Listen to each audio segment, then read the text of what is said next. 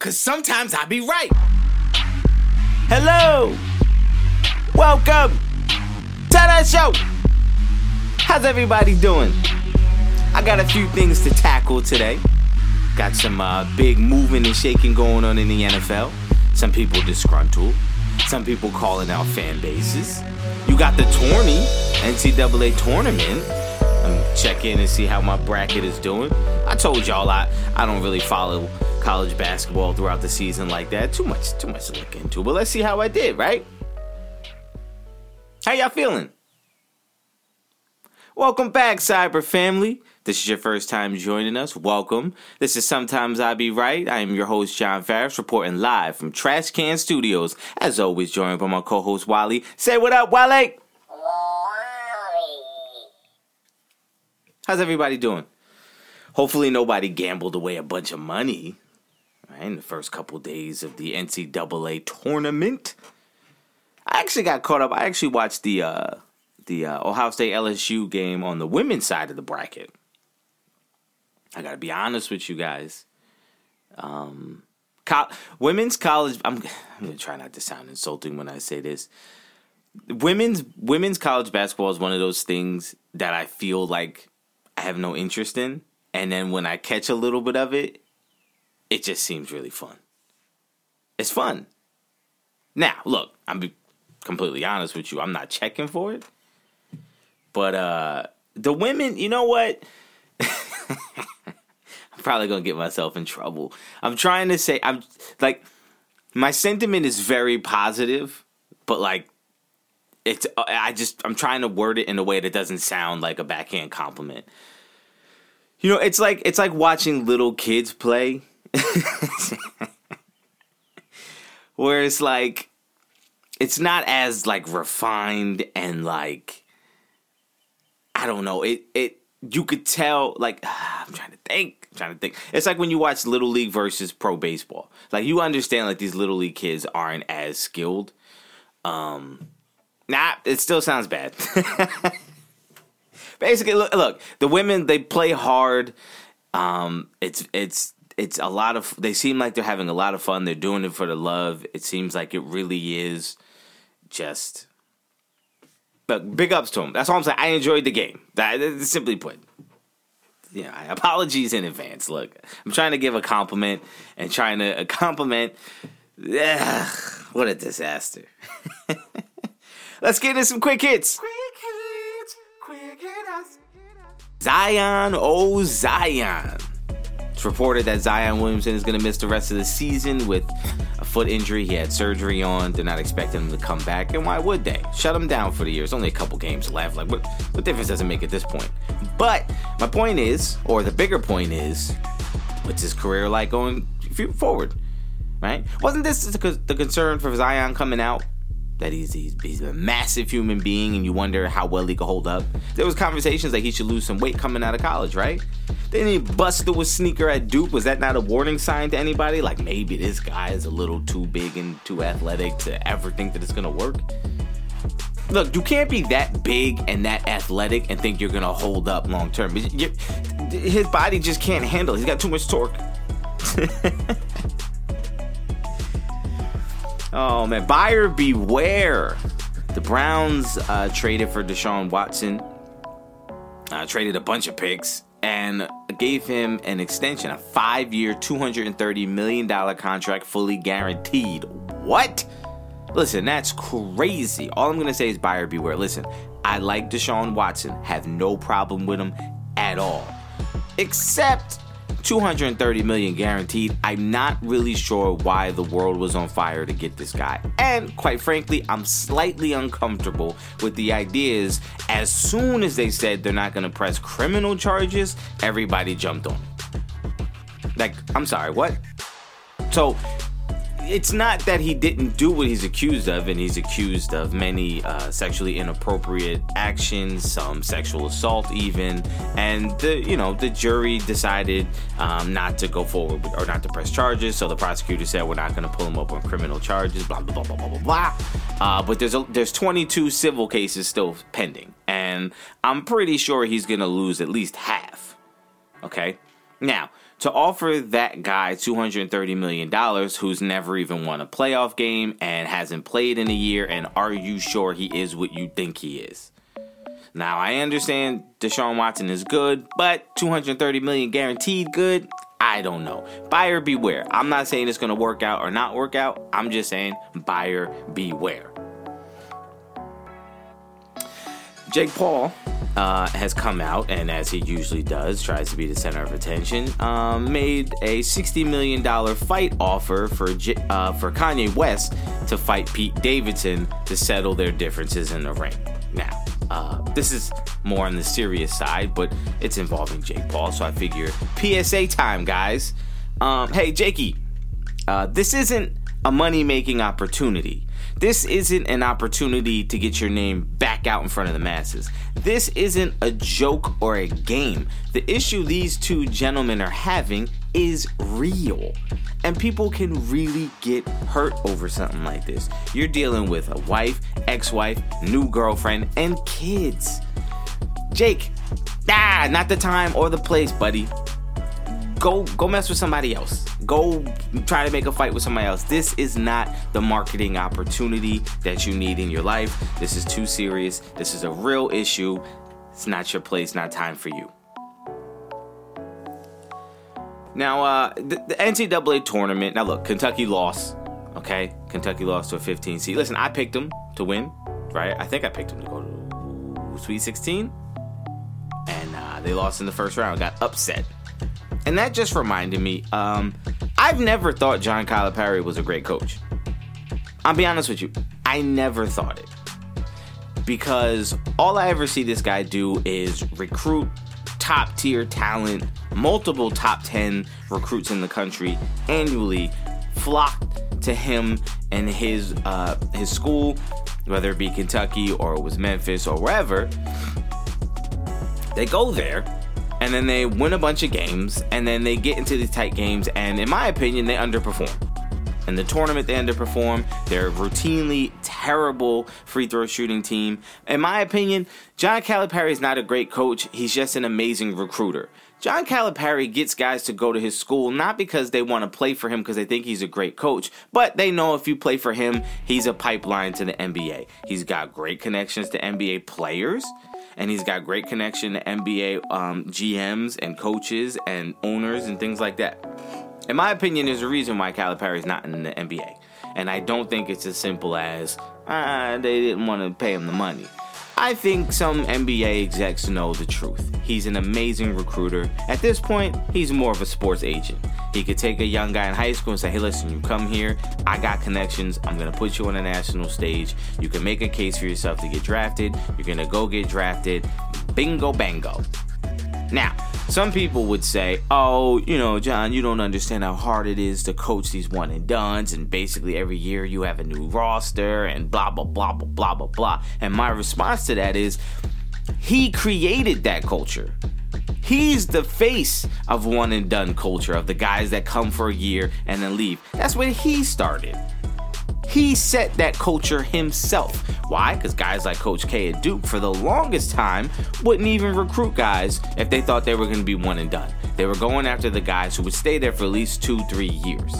Right? Because that's the way they ran their business. Calipari said, oh no, you want to go in 1 year? Totally fine with that. I'll even help you pack. I'll help you pack your bags to get out the door. That's the culture he set. And now that he set that culture and he's living in it, I can't use it as an excuse for him. I just feel like when you have that top tier talent every single season, there's no reason why you shouldn't be routinely getting to the Final Four, Elite 8, or even Sweet 16 like clockwork, bro. How many chips you got? Come on, you got the best talent in the country every single year and you can't win more championships? You can't get to more Final Fours? You got the best players every year. Unless you just not coaching them up. Unless you got, if you ever watch them, it just looks like take the best players, put them out there, let them go, and that's it. That's the game plan. All right, I want to get into some things. Take my time today. Not take too much of your time, but take my time working through all this stuff, right? So the first thing I want to touch on is, I didn't mention it last week, But Randy Gregory initially agreed, right? Verbally agreed to re-sign with the Cowboys for and in case you don't know, Randy Gregory, defensive end for the Cowboys. He was a free agent this year, and initially he agreed to a 5-year, $70 million contract with the Cowboys. The Cowboys reported it, put it on their social media, ESPN reported it, and then just a mere couple hours later, it was reported that, whoops, Randy Gregory has actually decided to go sign in Denver for the same exact contract, 5 years, $70 million. And I was like, oh, that's interesting. Now, you don't really see this very often where a guy will agree to a deal and then change his mind before it's signing time and go somewhere else. I mean, I think the last time I can remember this was probably DeAndre Jordan when he was going to sign with Dallas and then last minute decided to go back to LA. But this prompted a lot of people to say, man, what happened? Why is he going to Denver for the same contract? And then reports started coming out that the Cowboys had last minute put into the contract a clause that says if Randy Gregory got suspended by the league, that the Cowboys would be able to recoup some of the money that they were going to pay him. I guess some of the guaranteed money. And apparently Randy Gregory didn't like that. Thought, I don't want to play with that. And blah, blah, blah. Decided to go to Denver, who said, we're not going to put that in your contract. Don't worry. Now, a couple thoughts. First, it's important to say that according to Dallas Cowboys insiders, reporters, and people who work for the team, that's a standard thing in Cowboys contracts. That's something that Jerry Jones puts in the contracts all the time. And in fact, reportedly, the only person on the roster right now who doesn't have that in their contract is Dak Prescott. Now, we don't know if that's maybe because they don't feel like they need to put that in his contract. He doesn't have a history of getting in trouble. There was that one incident in college, but not a big deal. Or maybe he fought to keep it out, and they said, well, he's a quarterback, and we want him and need him. It's essential, and so we'll take the hit and take it out. I don't know. Either way, the bigger point is he decided to leave. No problem. Hey, man, salute to you. Go be happy, have fun, branch out. Because me, I thought about it to myself for a second. If I was in one place and had an opportunity to go somewhere new, maybe you'd be like, you know what? I just want to go experience life somewhere else and see what happens. He's been with the Cowboys for 7 years, right? Now, everybody was fine with it. No problems at all. No insulting, no nothing. Now, of course, you probably got your rogue fans who are insulting him, saying, you scumbag, blah, blah, blah, whatever. But for the most part, it came and went. Then he recently came out and started talking about why he decided to make the switch and went as far as to say that the Cowboys fans are a toxic fan base and that the Jones family negotiated in bad faith the entire time. Now, that's where my issue comes in, and this is why I now have to talk about it.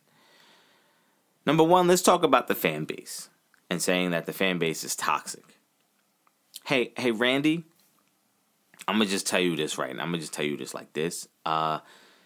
If you think you're going to Denver and that fan base isn't going to be toxic, you're out of your mind. You're out of your mind. Saying a fan base is toxic is like saying water's wet. Of course they're toxic. They're a bunch of guys who don't play in the league and probably don't even play this sport on any elevated level, criticizing you, a supreme athlete who's a multi-millionaire, picking apart everything you do, telling you how you could do it better. Yeah, that's toxic. Like what? All right, look, for example, me,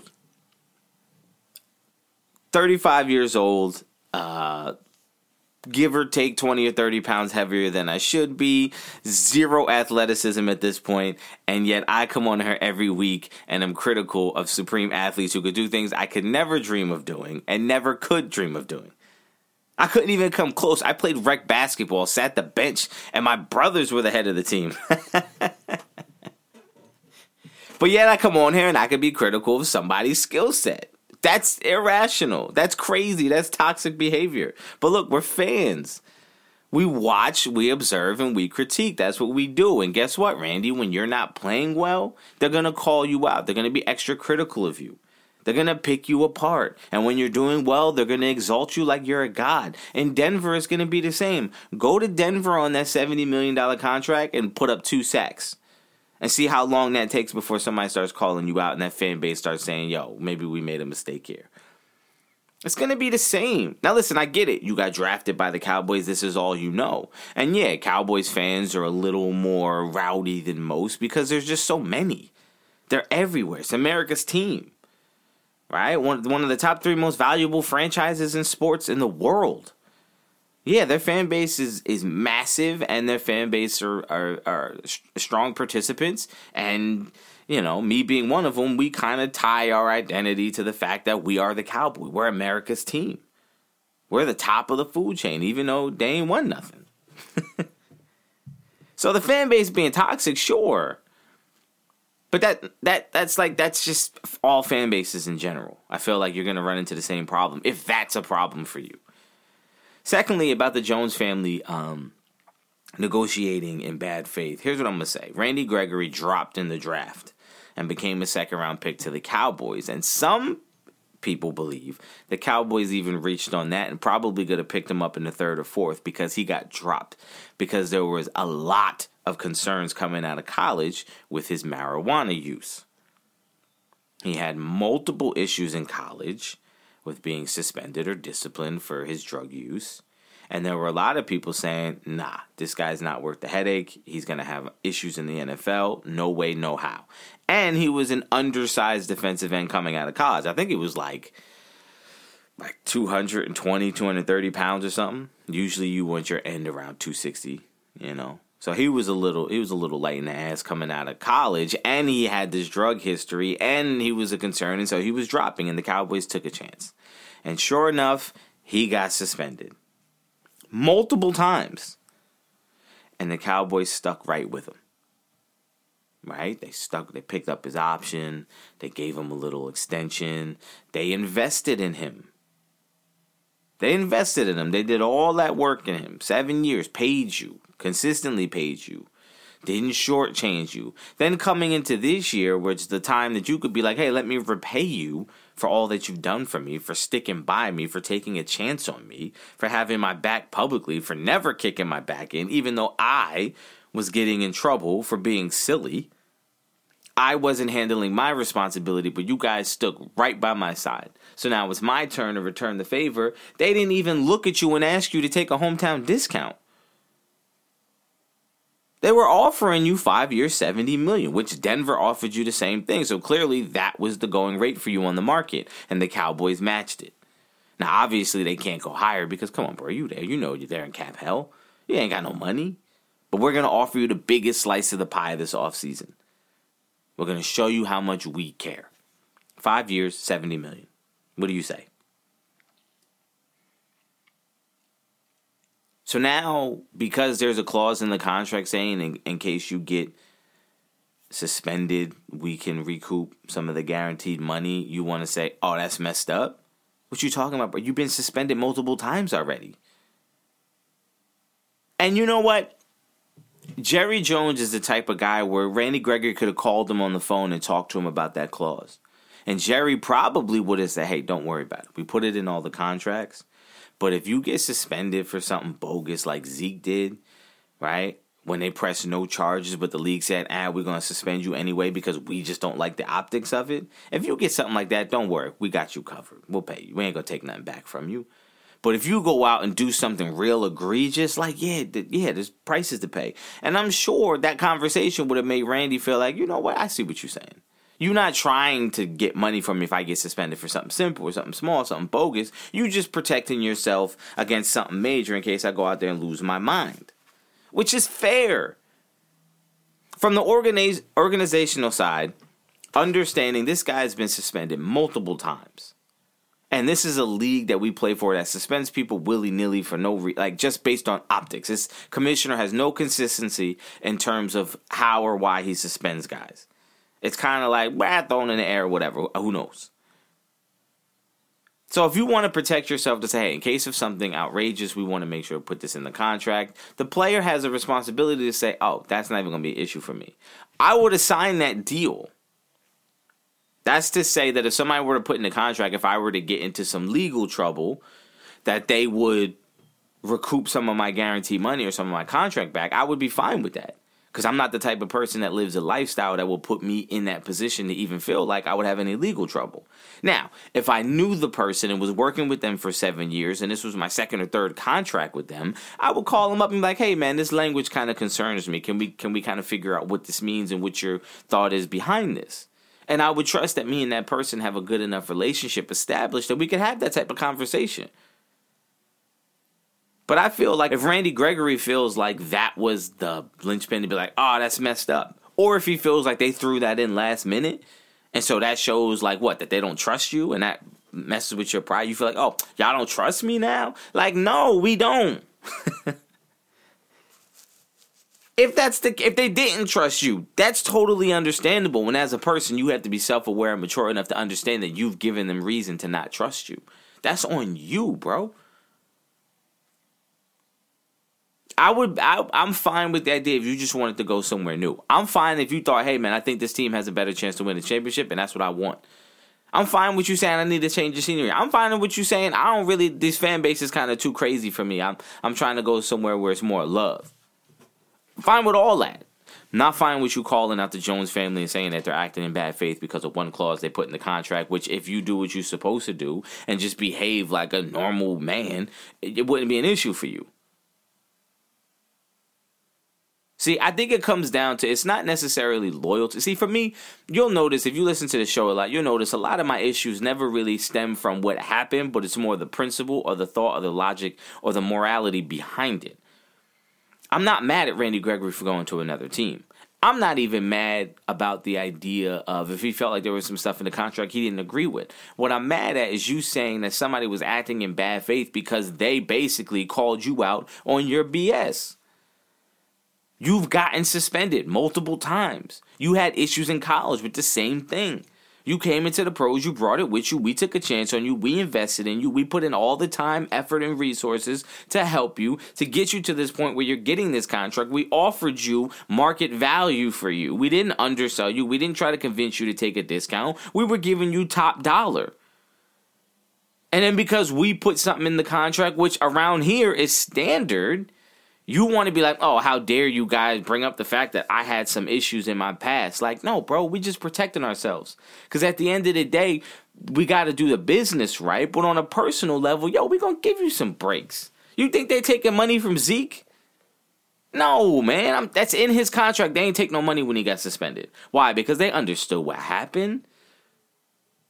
They got an investigative team. They know when something's bogus. They know when the league is being the league and being silly. They got your back, bro. 7 years they've shown you we got your back. We're going to pay you regardless, even though you've been suspended. Even though you're not putting up major sack numbers, we still going to pay you. Because we want you here. We like you. We want you to be a part of this family. And then they say something you don't like, and all of a sudden it's like, I'm done with y'all. Loyalty for me is not loyalty to a team. It's loyalty to the people who take care of you.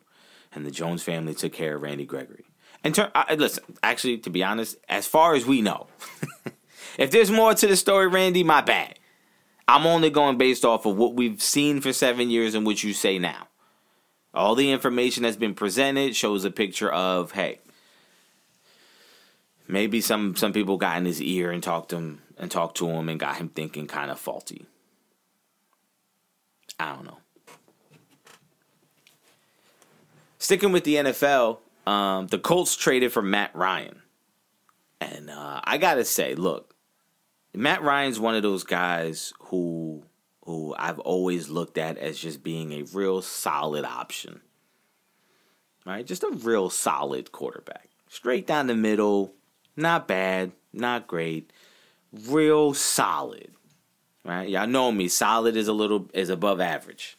Right? You got like average, and then you got like above that is like solid. Like he can do some things for you. You can win a championship with him, but if you put it all on his shoulders, he's not capable of like really doing that. He needs help. He needs a good squad around him. But in Indy, that's a really good pickup for them. It's a good move. It's a good trade. Right? Kudos to them. Now, I don't know what Atlanta's going to do. Probably going to draft someone and try to start over, but good luck in this draft, man. Yeesh. Whew. But that took Indy.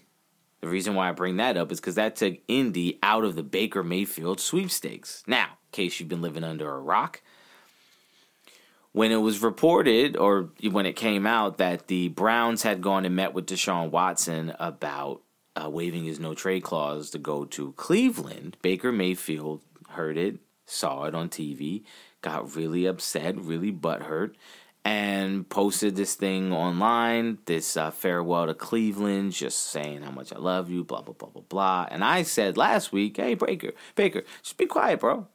Real G's move in silence. But he put it out, and then all of a sudden he says, I demand a trade. Now, by the time Cleveland brass landed back in Cleveland, Deshaun had come out and said, nah, I'm not going to go to Cleveland. And Baker said, I want to trade. And so Cleveland said, no. Nah, we're not going to trade you. Sorry, bro. Right? Then they started coming out and saying, no, we think we could win with Baker, and we're ready to go forward with Baker. We think we could win this year with Baker, and then see what happens. All of a sudden, I guess Deshaun was debating between Atlanta and New Orleans, and then at the last minute, Cleveland stepped up and said, we'll give you $230 million fully guaranteed.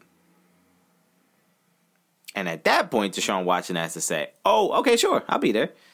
Now, it brings up that Baker Mayfield wanted to trade. They said no, but now they got Deshaun Watson, and Baker Mayfield really wants out. And even started coming out and saying, you know what, I really want to go to Indy. That's my preferred spot. Sources have said that Indianapolis is where he wanted to go. And they went and got Matt Ryan instead of you. And then it was reported that Carolina was very interested. And then they came out and said, nah, that's just a rumor. We're not really interested. And now it's basically Seattle is the team that people are looking at saying, Seattle's a good landing spot, right? The Steelers have come out and said that they would, jump at the opportunity to sign Baker in free agency. Here's the problem. Nobody's going to trade for Baker Mayfield basically because not only does Cleveland want a first-round pick, but I'm not going to give up something for you if I don't have to. I think more teams would be interested if you were a free agent because let me tell you, this draft class, as far as quarterbacks, is garbage. It's garbage, okay? There's no doubt about it. It's bad. So if you're Pittsburgh and you're thinking we could draft someone or we could sign Baker Mayfield, I don't blame you. Sign Baker Mayfield. He's better than what's in the draft. At least you know what he could be in the league.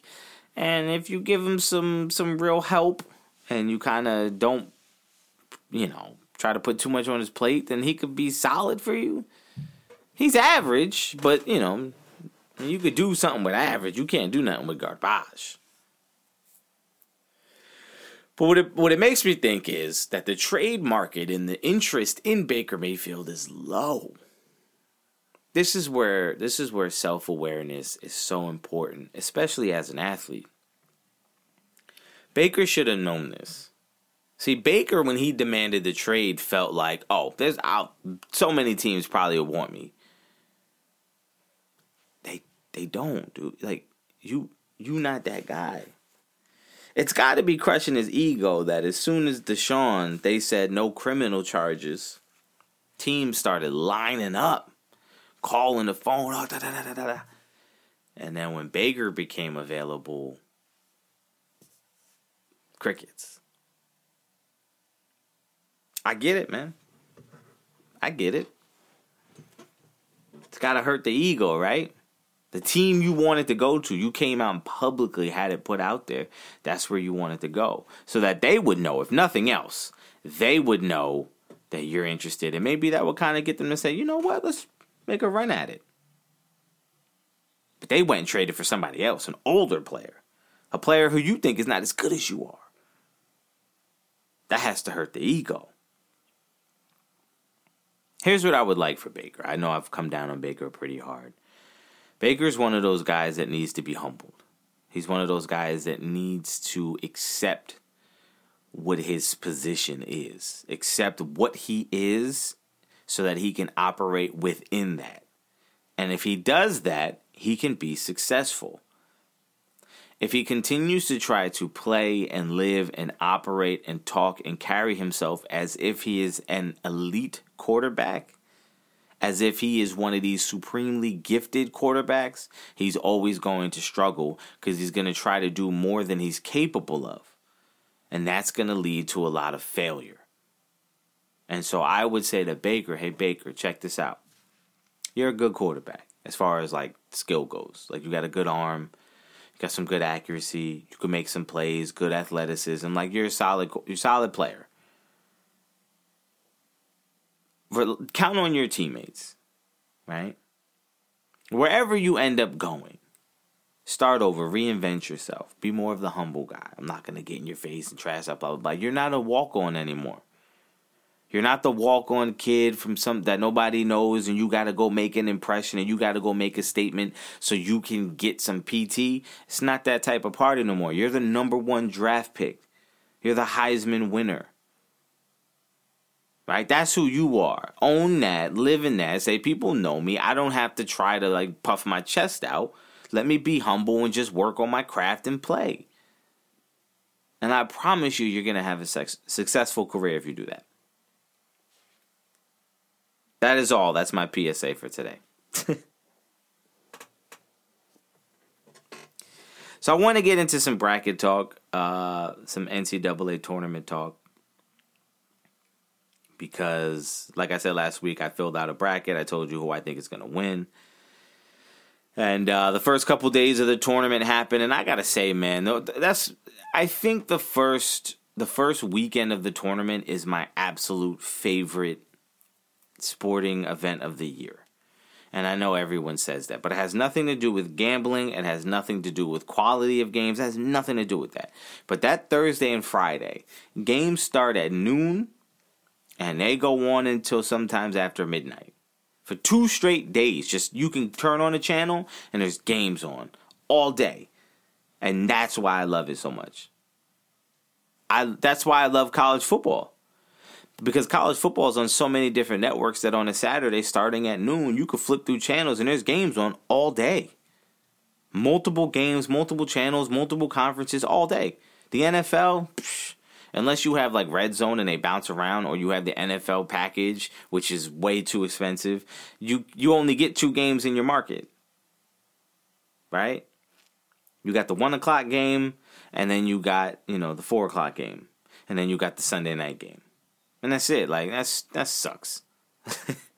Like I'm in the New York market, so I'm relegated to watching the Jets and the Giants. Every once in a while, the Cowboys will be on if it's the game of the week at 4:25, but very rarely. And so it's like with college football, you get that all day. Like watch anything; it's all available to you. No extra price. Hey NFL, get it together. I guess you don't have to. You're the top earning sports and whatever. But anyway, so that's why I love the first 2 days of the tournament. As they start to dwindle down and get rid of some teams and get smaller and smaller and smaller, and there's less and less games, I become less interested, to be quite honest with you. But what's happened is Coach K, this is, he announced that this was his last year. He's retiring after this year. He's stepping down from coaching. Everyone knows this is his last run, his last go at it. And so I, being who I am, the resident hater here, I was rooting for Coach K to lose first round. And I said, man, how great would it be for him to lose, get upset, and then have to walk away with that and say, man, this great coach, winningest coach, actually lost in glorious fashion in the tournament to end his career. But I got to tell you, man, after the Michigan State game, his reaction, his response, his comments, it winning me over, man. I'm not rooting for Duke, but I'm not against Duke either. Because Coach K seems like he's genuinely just enjoying the ride.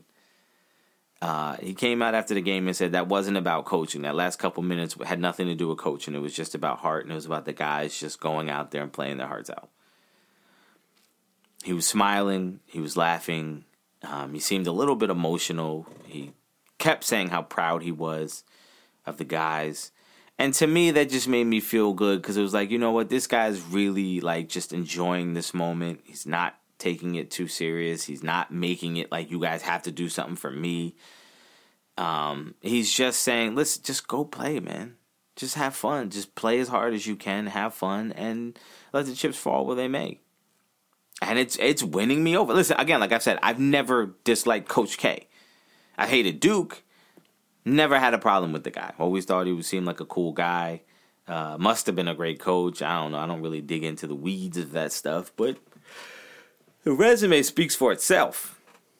But now I find myself really rooting for the guy and trying to figure out a way that that Duke can lose, but he can win. I don't know.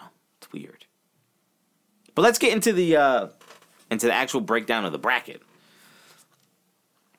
So I told you last week that if you're a gambling man, do not follow my bracket because I have no idea what I'm talking about. I'm going strictly based off of feeling when I read the matchup. And I got to be honest with you. I got it pretty good. There's only one matchup in the Sweet 16 in which I didn't have either team there. And that's the Iowa State versus Miami game. I had Wisconsin facing USC. That's the only one that completely wrong. Every other one, at least one of the two teams I had picked. And most of them, including Gonzaga and Arkansas, North Carolina, UCLA, Arizona, Houston. That's it. Those I got completely right. The other ones, Texas Tech going against Duke. I had Alabama getting to that spot. I was wrong on that. That's fine. And who knew St. Peter's would be there instead of Kentucky? Who picked that? Like, unbelievable. Also, I had Iowa playing Kansas, and it's actually going to be Providence. And like I said, Iowa State and Miami. I had Wisconsin and USC. Both of those were wrong. But looking at it, here's what I'll say. First, let me say this. I do feel like a lot of the luster of the tournament doesn't feel like it's there this year. Some of that might have to do with like COVID and everything being so weird and this being like the first year that it's like back. And maybe people just haven't got back in the groove or the excitement wasn't able to build because of so many restrictions going into it. Or perhaps it just is, which in my opinion, I think there's not really big upsets anymore, right? Like, these teams are so evenly matched for the most part in terms of seniors, young players. There's so much diversity in where the great players go that it is really like, all right, for Miami to be where they are is not like an absolute stunner. St. Peter's is kind of a stunner just because of the road they had to get through to get there. But, like, even then, it's kind of like, all right, well, I mean, it's not, like, impossible. You know what? I just changed my stance. You know what it is? I'll tell you what it is. We've hyped up the tournament as being this upset and Cinderella story. That's been the preferred storyline of all these tournaments for so long that we now just expect it to happen. So when it does happen, it's no longer as exciting or miraculous as it once was. That's what it is. See that? Sometimes I'd be right. You can adjust on the fly. Don't be so tied to your opinions, man. Fluidity, baby. What's that Tom Brady says? What's the thing? He wants you to be pliable. Yeah, that's it. Be pliable with your ideas and your opinions. Anyway, so now that you have that concept of like that, we're expecting a 12 to beat a 5. So when it happens, I mean, it's not really that exciting. It's not big news. So that's one of my big takeaways. The other one is I think there's really no art to filling out a bracket. And I think my philosophy has always been just go with your first gut instinct and stick it out. Also, I don't believe in filling out multiple brackets and doing multiple different outcomes because then like that's That's cheating. Right? Like, enter a pool, a bracket. You know, you ever have those people, like at work, everybody's job has this. NCAA tournament comes around and you got the bracket pool and you put in money and you pay like, I don't know, $10 for a bracket. Right? And everybody puts in a bracket. And then you always have a couple people that'll have 6 different brackets they'll submit. And it's like, hey, dude, come on, dog. One bracket. Right? There should be a 1 bracket rule. Like, if you're in a pool, 1 bracket, that's all you get. Because I thought, at least maybe it was because me, my dad, and my brothers would do it, but we didn't have, like, money. Because, you know, we ain't had no jobs. We were little. We would always do it based on wins. So, depending on how many, you got certain point value for every win. So, if you had in the first round matchup, let's say, just for an example, there was, UCLA facing Toledo. If you picked the winner of that correctly, you would get a point. And each round, the point value would increase, right? At the end of the tournament, you would see who had the most points. You calculate, and I don't even know what we would get. I think it was just bragging rights, to be honest. I don't remember if it was like ice cream or something like that. I have no idea, to be honest. I'm drawing a complete blank on what the actual prize was. But you would we assigned a point value. Therefore, you were getting judged, and it was being determined based on how well you could pick the games ahead of time. Like, so if I pick 6 different brackets, on one of them I might be right, but on the 5 others I was wrong. So what do I actually think? Who do I think is actually going to win? Do I even think somebody's going to win, or am I just picking both? I don't know. It just seems like you should be judged on your bracket based on how well you know college basketball, or just how strong, how good your gut is, your gut instincts are. I go with the gut instincts check. So on mine, I'm doing pretty good. Right? Like I said, out of the 16 teams left, I was only wrong on 5. So I got 11 of the 16 right. To me, that's pretty good for someone who don't watch no college basketball, just goes off gut instincts. That's cool to me. Now, going forward, what do I think? All right, let's see. Going forward, here's how I think it's going to play out. We got Gonzaga playing Arkansas. I obviously think Gonzaga is going to win. We got Texas Tech facing Duke. I think Duke is going to win. North Carolina, UCLA. Hey, look, y'all. I picked UCLA to win the whole thing. So I'm picking UCLA to beat North Carolina. I am going to be honest with you. I'm shaking in my boots. I'm actively rooting for UCLA. That's the team that I'm rooting for to win it. Not just because I picked them, but because I've always kind of liked UCLA. Right? So I'm actively rooting for them, but I know one of their big men had a foot injury. I haven't really followed to see what's going on with that. Yeah, I know, I'm terrible. I don't really pay attention to that stuff. I'll find out when they play what's going on with him. I'm not really worried about it. Outside of that, because who cares? I have no invested interest. I got them with, but North Carolina looks like North Carolina is that team where, man, like, you just know. You just know. It's looking to be Duke facing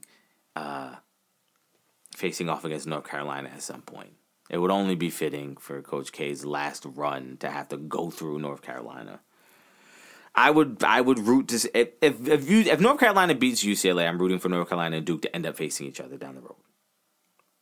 But let's move on. You got Purdue playing St. Peter's. St. Peter's, great story. I will be rooting for St. Peter's because I hate Purdue with a burning passion. Have I ever told you guys why I hate Purdue? I talked about the game, right? When we went to the game, we went to see them play Oregon, and the fans there were, I had to have said it. If not, I'm not going to talk about it now, but at one point, you know what? I'm going to make it an annual thing. Every fall, when college football comes back, I'm going to tell the story of why I hate Purdue so much. But I hate them, genuinely. I have a real reason I hate them. Screw that city and that school. Ugh. And to the moron female who thought we were from Oregon, which was in New Jersey, you're an idiot. Anyway, I got Purdue ending St. Peter's run. I just feel like Purdue, they play that brand of basketball that's like not special, not flashy, not fun to watch, but they get results. Okay? So in my Elite Eight on that side of the bracket, I got Gonzaga facing Duke and UCLA facing Purdue. On the other side, I have Arizona beating Houston. Although, again, that's another game kind of shaking in my boots. But that Arizona game, whew, what a game, man. What a great game. And then Michigan facing off against Villanova. Obviously, I want to root for Villanova, but Michigan seems like a team that's kind of on a mission. That's kind of doing some things. So I'm going to take Michigan in that game against, my better judgment. I don't want to pick them, but just thinking logically, I think they beat Villanova. Kansas is playing Providence. Duh, I'm going with Kansas. Saying duh probably activated something in the universe to say, all right, Providence is going to win that game. So if you're a betting man, bet Providence because I screwed Kansas. My apologies, Kansas. And you got Iowa State playing Miami. Look, this is the one that I'm going to say I just feel like Miami has that juice. I talked about in the football season when I was saying that the Bengals just kind of have that thing going where after they beat the Raiders in the first round, you just thought they're gonna go far. Miami seems like a team that just has that thing. And it's interesting, to say the least. So I think they're going to advance. And I think they're going to beat Iowa State. And so on that side, so in recap, my Elite Eight, Gonzaga facing Duke, UCLA facing Purdue, Arizona facing Michigan, and Kansas and Miami. So that's my Elite Eight. Breaking that down into the Final Four, I got Gonzaga beating Duke. Sorry, Coach K, the run ends with Gonzaga. It's going to be a great game, though. Great matchup. I believe they played earlier this year, and Duke won? I don't remember. That's going to be a great matchup, but I just think Gonzaga, they can go on those runs, right? And they're going to put up some points, and I just think they win. UCLA playing Purdue. Come on, I hate Purdue. I'm rooting for UCLA. I'm picking UCLA. Arizona playing Michigan. Sorry, Michigan. Arizona ends that. Arizona gets to the Final Four. And then Miami playing Kansas. Again, I think Miami has the sauce. I think they get to the Final Four. So my Final Four now is Gonzaga, UCLA, Arizona, Miami. How does that stack up against what I originally picked? My original Final Four was Gonzaga facing UCLA and Arizona facing Kansas. So the only thing that changed for me in this equation is I have Miami beating Kansas now to get to the Final Four. And in the championship, I have UCLA beating Gonzaga, Arizona beating Miami, and I have a UCLA-Arizona championship. Now, how does that differ? Originally, my initial bracket, I had UCLA playing Kansas. So the only thing that changes for me is I think Miami gets to the Final Four instead of Kansas, therefore setting it up for Arizona to have an easier path, and they will go against Miami and get to the Final Four. That's what I think. So yeah, that's how I'm doing in my bracket. I'm doing pretty good. Now listen, like I said, I'm rooting for UCLA. If UCLA loses to North Carolina, then I'm rooting for North Carolina to face Duke in the Final Four. God, that would be great. How amazing would that be? Just as a sports fan, that would be amazing. Right? That'd be cool to see for Coach K's last ride. Can he get through North Carolina to get to the final? Nah, I don't know. Who cares? Look, I can't exit this week without at least mentioning congratulations to the king. I'm sorry. See, here we go. Cue it up. And here we go. Look, I am the resident LeBron hater of the world. I'm sure there's millions of us out there who just see a new stat or new accomplishment for LeBron and immediately go, ugh. Look, I can't say it enough. I respect LeBron. I appreciate LeBron. I like LeBron as a player. I got no beef with LeBron. My beef strictly comes from this idea that LeBron is the GOAT. But LeBron passed Karl Malone?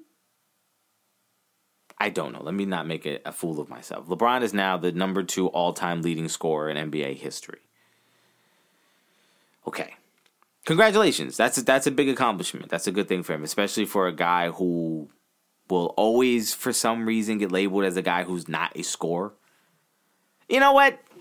Listen, man, this is it. This is where the hate comes from. This is where it comes out. It's you probably could hear it, right, as I'm trying to give him a compliment, say congratulations on your accomplishment. You could hear the hate starting to bubble up and wanting to burst at the seams and come out. Here's my problem.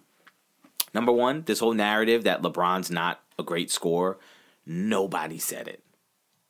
Nobody said it. The guy averages 27 points a game for a career. He's a great scorer. The only thing that was ever said is there's other scorers in the NBA that are better. Right? Kyrie Irving's probably a better scorer. Why? Because he has more variety. He can score in the paint. He can score mid-range. He can shoot threes. LeBron's not a great three-point shooter. Not a very good three-point shooter. He's average. LeBron's not a great shooter, period. Never has been. In fact, in the 2013 finals, the game plan for San Antonio was give him space and make him shoot jumpers.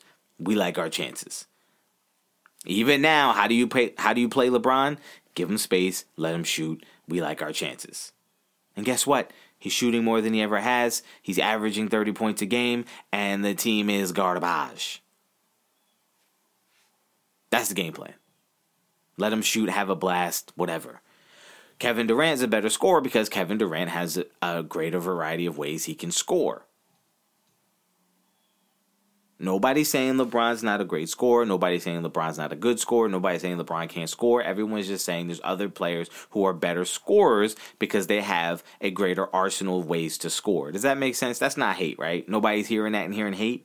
Okay, so let's squash this narrative of, oh my God, how impressive is it that he's number 2 all-time in scoring and we don't even consider him a scorer? Number 2, the narrative I've heard so many times is, oh man, LeBron gets asked to do so many things. No, he doesn't. Hey. No, he doesn't. Nobody's asking LeBron to go get 8 rebounds or go get 8 assists. Hey, you know who's doing that? LeBron's doing that because that's the way he wants to play. Because in high school, that's the way he played. He wanted to be more of a Magic Johnson. He wanted to be a facilitator, a guy who gets his players involved. They give him the ball. Go do what you want. You know what the coach says who's coaching LeBron? Hey, do whatever the hell you want. And you know what he decides to do? He decides, well, I want to facilitate. Hey, I want to come out the start of the game and get my guys involved so they get their confidence up. So when I need them later, boom, they're available. That's his choice. The coach don't make that choice. We think Frank Vogel is telling LeBron how to play?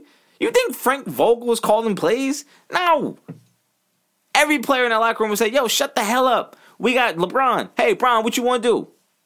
No franchise is bringing him in to ask him to do anything. In fact, the Lakers said, hey, you want to come here? What do you want? You want to trade some players? Who would you like to get? Hey, in the offseason, you know what they did? Hey, how you feel about this guy?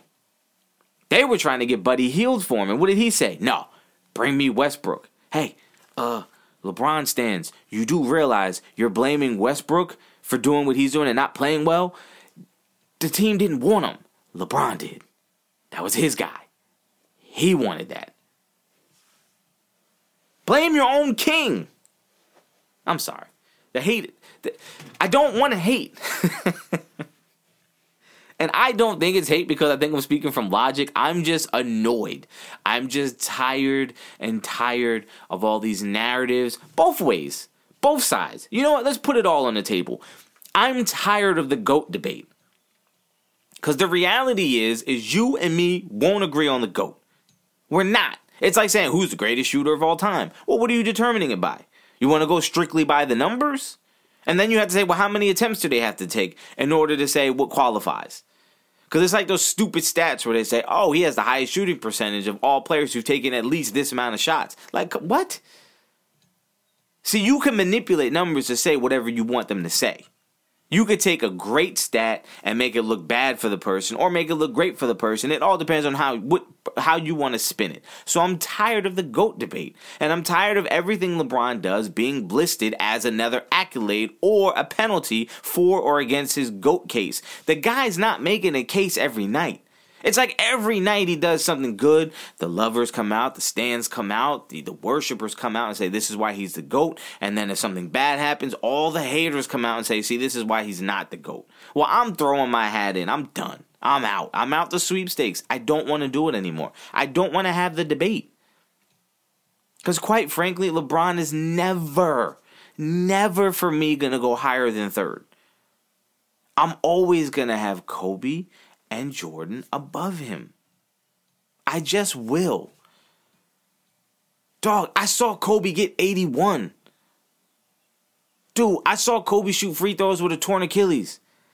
Dude, I saw Kobe get 60 in his last game. I don't care how many shots it took. The fact that everyone in that arena knew, and everyone on that team knew, Kobe, go get it. And they had to win.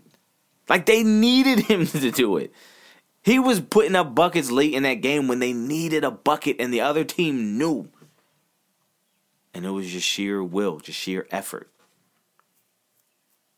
You want to know what I'll always remember LeBron as? The guy when Cleveland lost to Boston in the 2010 playoffs. And he immediately walked off the court, walked off the tunnel, and took his jersey off before he even got through the tunnel. That will always be the lasting image of LeBron for me. I will always remember that. That was a massive moment for me. I don't know why. I don't know why. But when that happened, I knew he wasn't staying in Cleveland. And I kept trying to tell myself, no, he's not going to do it. And then when they announced the show, I was like, no, he's not going to say on national TV he's leaving Cleveland. You wouldn't do that. That's home. You would respect them a little bit more. You would do that in private. You would just announce it or you do something. You have that big spectacle because you staying in Cleveland. It's a big deal and you bigging up your city. You wouldn't do that to, oh, he did. Now listen, I'm not mad. Like whatever. Like I thought it was silly. I thought it was just bad.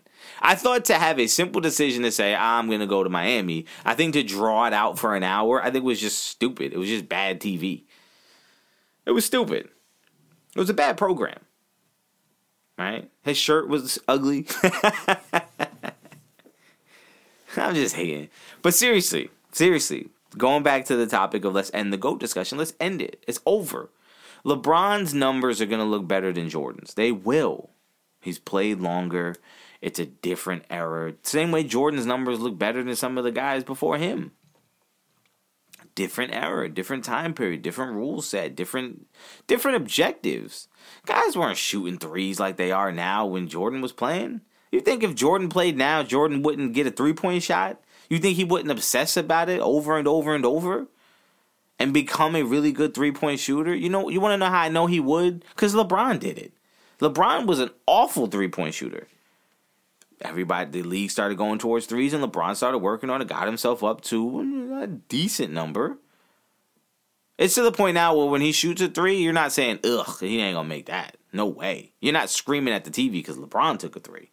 There was a point where you would scream at the TV, like, why are you taking threes? But now that the league is going that way, he's going with it too, and Jordan would have done the same. But that's why you can't really compare him apples to apples because it's different. You know, LeBron's bigger. LeBron's probably more athletic because of his size. I guess pound for pound, he's probably more athletic. But like, he would have a hard time guarding Jordan. Jordan would have a hard time guarding him if it was 1-on-1. And guess what? If it was 1-on-1, they probably wouldn't guard each other. If they were playing in the game I'm in, they probably wouldn't guard each other. They probably would put Pippen on him. Why? Because it's a better matchup. So we'll never get the answer that you're looking for. So GOAT discussion literally comes down to preference because there's people right now who still don't think that Jordan is the GOAT. Right?